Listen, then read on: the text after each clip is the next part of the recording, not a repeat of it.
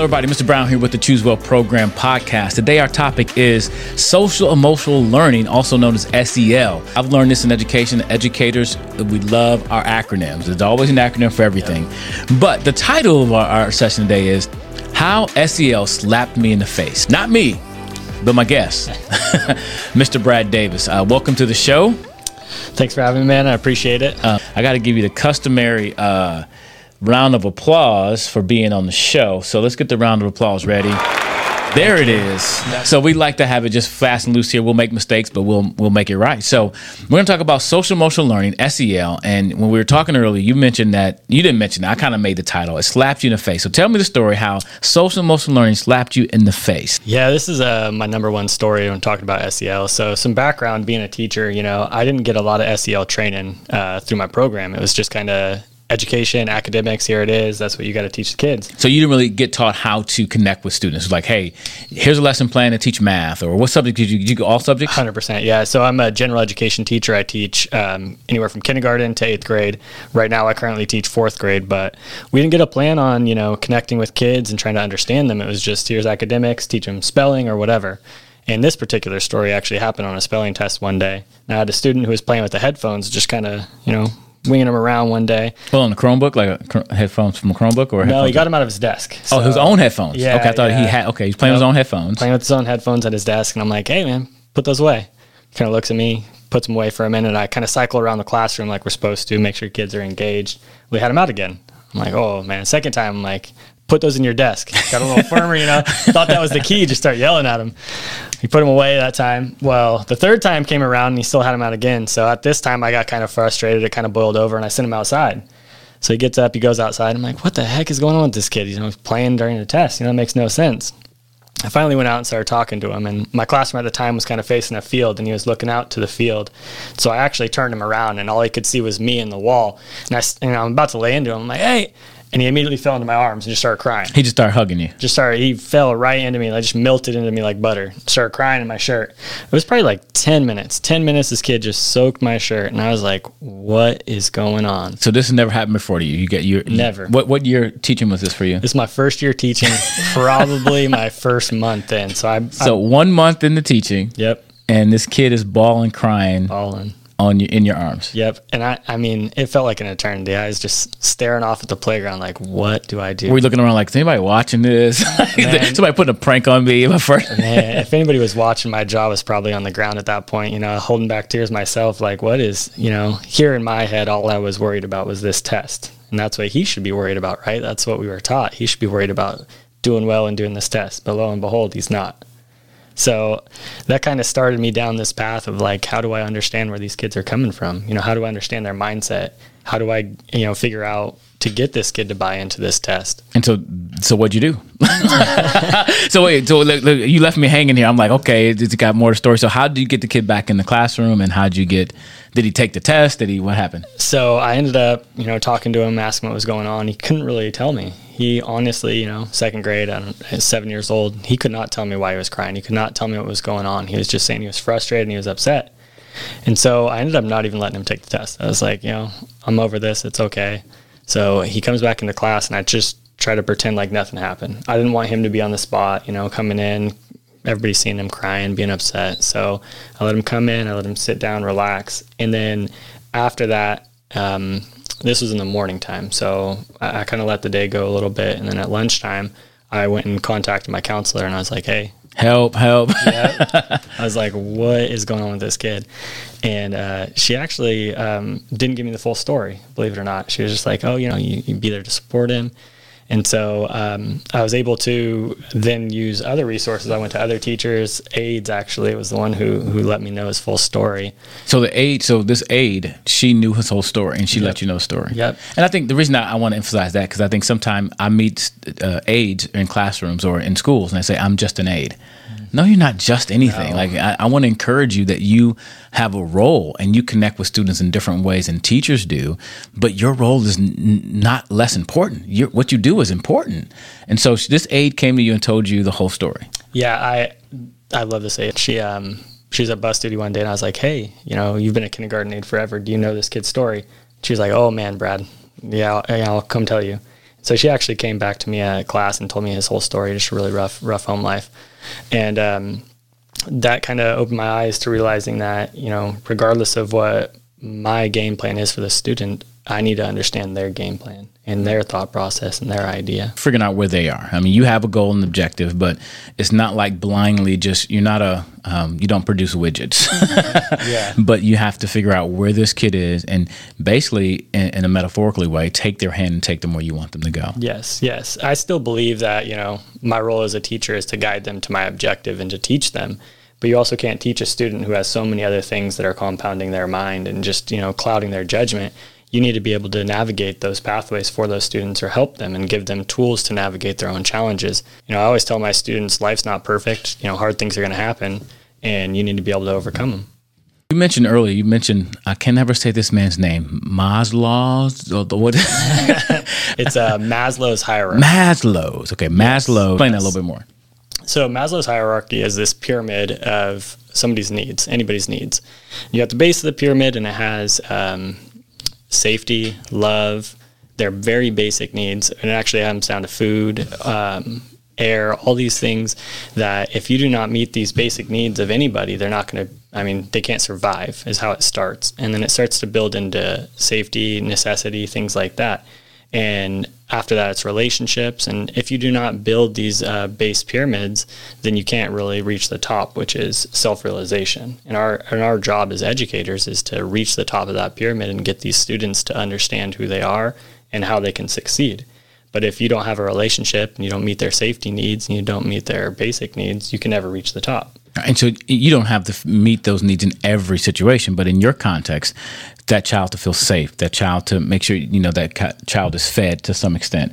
You do the best you can in your environment to get that student to where they need to be. And sometimes that spills over into the bigger environment, but especially in the environment you're in. You mentioned in food, it's funny, in second grade, I have these kids who didn't eat, and some of the other teachers would give them like saltine crackers. I'm like, man, I'm not that broke. Here's a protein bar, And so just that small step right there, that student, maybe they aren't that hungry, but maybe it's because they need that security of food. And me not realizing it, but me giving them that protein bar, maybe it's like, a super good protein bar. Maybe they're used to getting bottom shelf protein bars.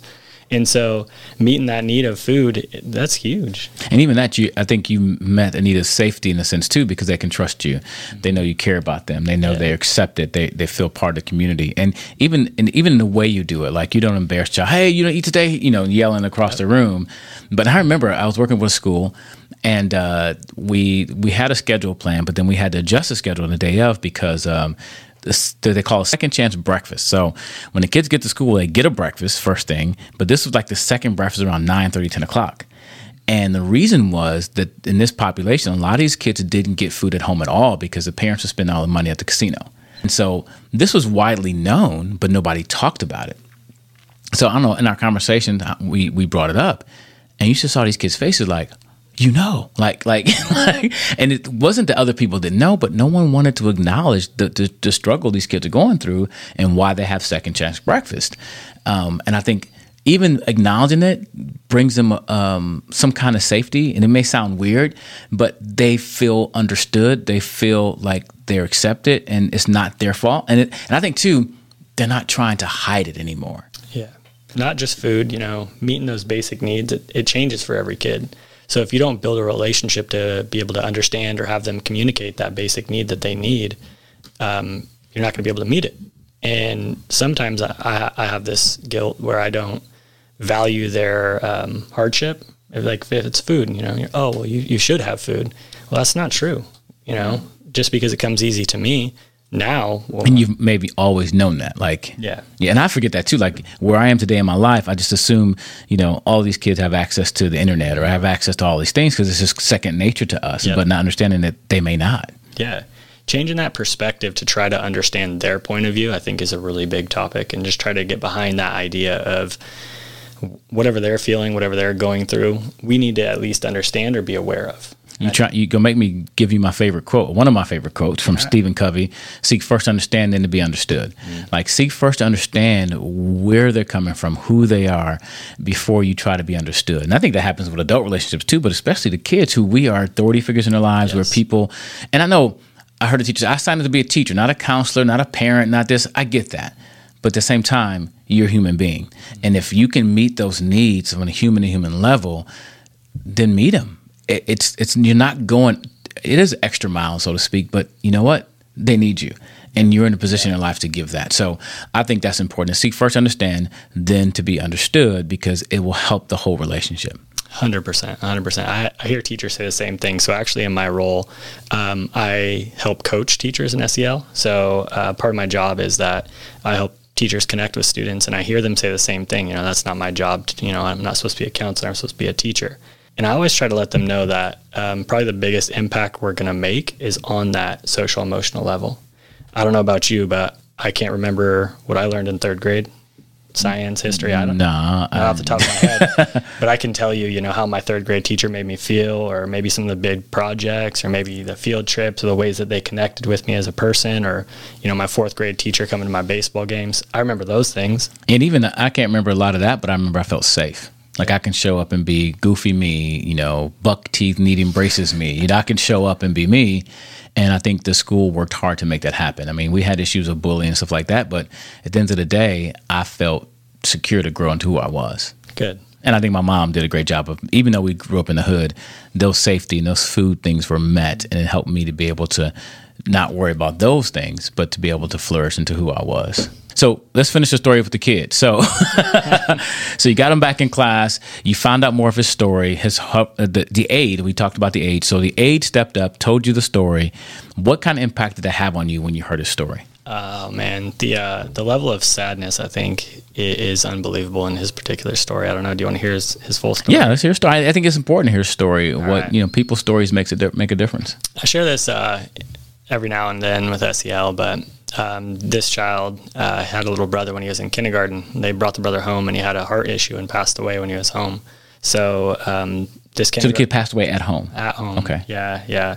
And the parents actually ended up keeping the kid at home for a few days as well. And so this young child had to be exposed to that death and stuff that, a 5-year-old should not be around. And you told me earlier why they kept him home. You can share that. And it's not pointing fingers at anybody, but just let you know how some things can be twisted and just manipulated in a way that does impact people. Yeah, so they're part of a church, and so they had this perspective on the child that they could either help it or bring it back to life. And so this little boy had to be around that experience, which I could not even relate. I couldn't even imagine to that. And so after being around the kid for a few days, I don't really know actually what happened and how they handled the burial and those kind of things. But after that, the mom told me that she just wasn't the best version of herself, and she actually took that out on the kids. So she said things to this little boy like, she wished he was the one that passed away. She wished, oh man, that he wasn't around, that she didn't love him, and all these just heavy, heavy emotional things. And then having to deal with that and then come to school and be normal. I don't think that's a connection. And so he's in the classroom playing with his headphones. Yep. Thinking about who knows what, Yeah. And so from that point forward, honestly, I didn't care about academics. I loved that kid. I made it a point to make sure that kid knew that he came into my class and I loved him. And I think that's a hard thing to say as a teacher because, he's not my child. He's just my student. But that kid does not care about school right now. He needs probably help navigating some things that I can't help, professional help with a counselor. But I made sure that, when I saw him 6 hours a day, he came to somebody that cared about him. You said you didn't care about his education. You didn't give up on teaching him. No, but you understood there was something deeper, yes, right? Yes. That he was going through. Yeah. And it's funny that Maslow's hierarchy, the more you start to love them, the more they're able to access learning. So in actuality, him going through those challenges and then being with me where he was safe and comfortable, he was actually producing better scores. He was actually able to attend lessons. He was actually able to pay attention. Because he knew you loved him. He knew you cared. You heard his story, and you were there for him. Exactly. Did he have any moments where he shared some stuff with you, or just didn't even get into that, or just... He was very closed off. So one-on-one, he talked to me a few times just about his personal feelings and his home life and how chaotic it was. Whole class, never. He just would not open up. Unfortunately, that year was our COVID year. So a couple of years ago, when we shut down halfway through, or 2/3 through. And so I didn't get to really fulfill and finish a year with him, which I was really upset about. But I actually ended up running into him over that summer. And man, we were at a local park and he was riding a bike and I was like, hey. And I yelled at him and he threw his bike, I swear, around like 100 yards, man, and came sprinting over and gave me just the biggest hug ever. And, I was just catching up with him, asking how he was doing. And he was on homeschool. And he actually said to me, he goes, yeah, I love homeschool. I don't do anything. I'm like, well, that's not how homeschool is supposed to work. Right? But all right, I'm glad to see you. I'm happy you're around. So, it felt really good that I made that connection because, like I said, he's not going to understand, what he learned in second grade class, but he's going to understand that I cared about him and I made him feel safe and loved. And he did learn some things, and those are building blocks that he's now using in his life. Mm-hmm. So going back to our original title, How SEL Slapped You in the Face, you mentioned you did some more research, some other things to learn what was going on. Yeah, so that experience, day one of that experience, I went to my mentor teacher and I was like, what do I need to do? How can I understand these kids? And she pointed me to social emotional learning. And where I'm from, our county office of education has a great social emotional learning team. And I just dove full in. I was like, okay, what trainings can I take? How can I connect to students? What can I do personally to help these kids? So from your journey, what would you say, how would you define social emotional learning or SEL? How would you define it in two ways? Number one, what is the textbook? Because I know you got your master's in this area, I do, right? Yeah, so what is the textbook or, standard definition, and how would you describe it? So, the textbook definition, social emotional learning, I think kind of weaved into how I define it, which is accessing the whole child. Learning is a part of it, but social is a part of it. So teaching them how to interact with others, and their emotions are tied to themselves. So I think creating this kind of triangle relationship between the kid, their peers and us, and then learning all needs to connect to create the best version of that kid. And accessing that, to me, starts with the social emotional piece, and then learning comes second. I also teach younger elementary school. I think that, I understand as they get older, maybe learning in academics is geared more. But for me, accessing that social emotional piece in the beginning is so important. I agree with you. I think it is vitally important, and not just in education, but I know SEL, the learning part is important. But to me, before SEL was a thing, before social emotional learning, I ever heard about it, that was my approach to working with students anyway. It's like, who are you? I need to know you, connect with you, and care about you more than I care about what you do. And I think even as we build our team for the Choose Well program and people that work with us as a team, I tell all of them, if I haven't told them before, I want to reiterate it right now. If you're watching this, I care more about you as a person than I do about what you do, because what you do flows from who you are. And so there's been times where this has burned me in the past in other jobs I had when I was a supervisor or a manager, where I care more about you as an individual person. So, hey, tell me what's going on. You need some time off? Let's work this out, because if you can't be you, you can't perform to your fullest unless we're working toward you being whole as a person. Now, I'm very clear, working toward. So you don't have to be perfect. You don't have to have everything. You're struggling through some things, but yet to acknowledge those things, we can move on together. But when you try to hold that stuff, like the kid was holding that in, he didn't talk to anybody about it. He was just struggling.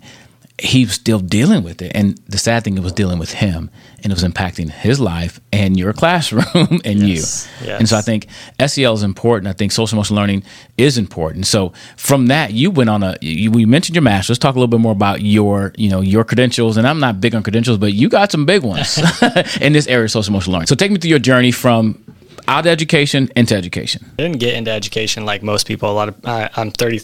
So I'm going to be 34 in August, and I hear stories all the time where like, oh, I was a natural teacher. I was not a natural teacher, but I coached basketball for 10 years, and I didn't realize that was my foundation for teaching. We got to talk about that in a future episode. Coaching and teaching, how they go together. Go ahead. And so after I actually moved up to Shasta County, and I was coaching basketball, and at the time I took a job working at the school, and I was like, why am I not doing this full time? So I ended up going to my teaching program, getting my credential. And then after my experience, I was like, I need some more. I need more tools. I need more, I don't know if authority is the correct word, but I wanted people to understand where I was coming from so they could use that. So this past summer, I enrolled in National University, an SEL program, a master's program.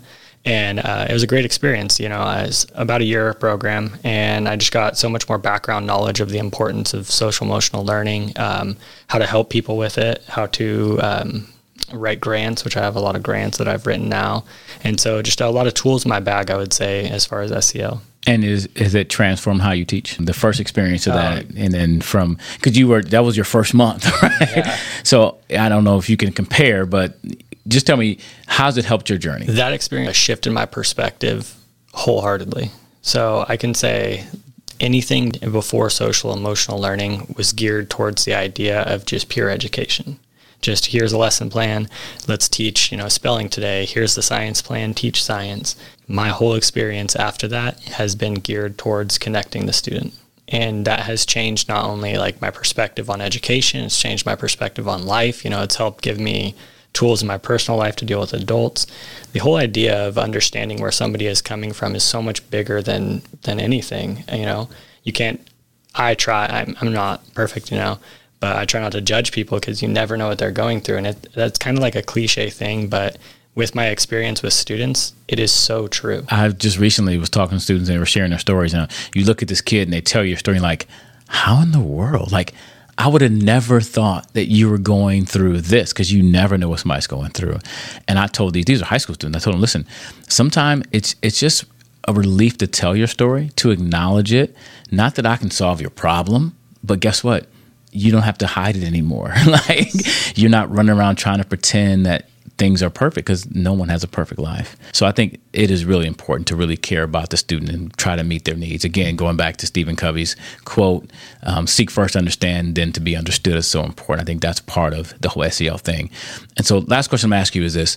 What would you say to teachers who are resistant to the SEL movement? Now, I get why sometime in education, there's always new movements, right? It's like this, then new this, and then, and all the greatest news. And to me, SEL isn't new. We may have repackaged it, but the concept of connecting with your students, caring about their social, their emotional, who they are as an individual person before we care about their learning, or as we care about their learning, I have to put them both together. It's not a new thing. It's a new concept, and it's a big push for it.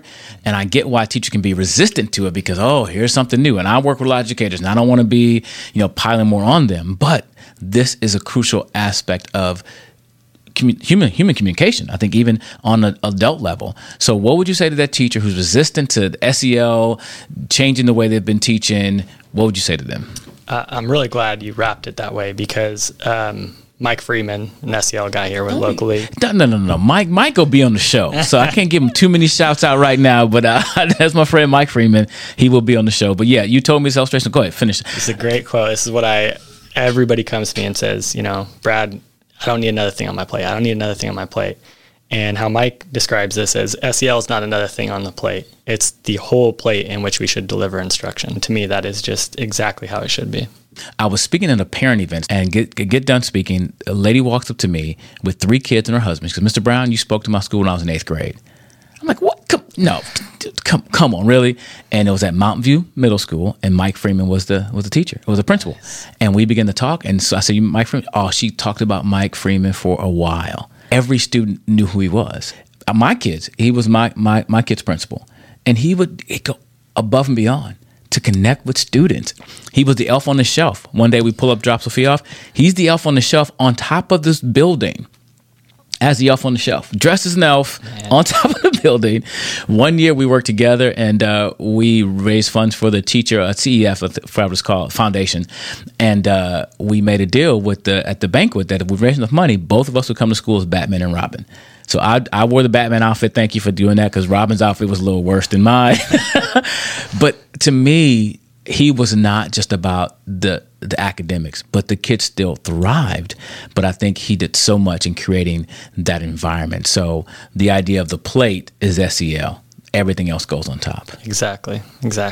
So that has worked with you and how you approach. And now you're doing not just with your kids, you're training teachers as well. I am, yeah. And that approach through my master's program, it all sounds like this great, grandiose idea, but I have data now. I have a full research, whole year-long research that has at least proved in my experience that my academic scores are better.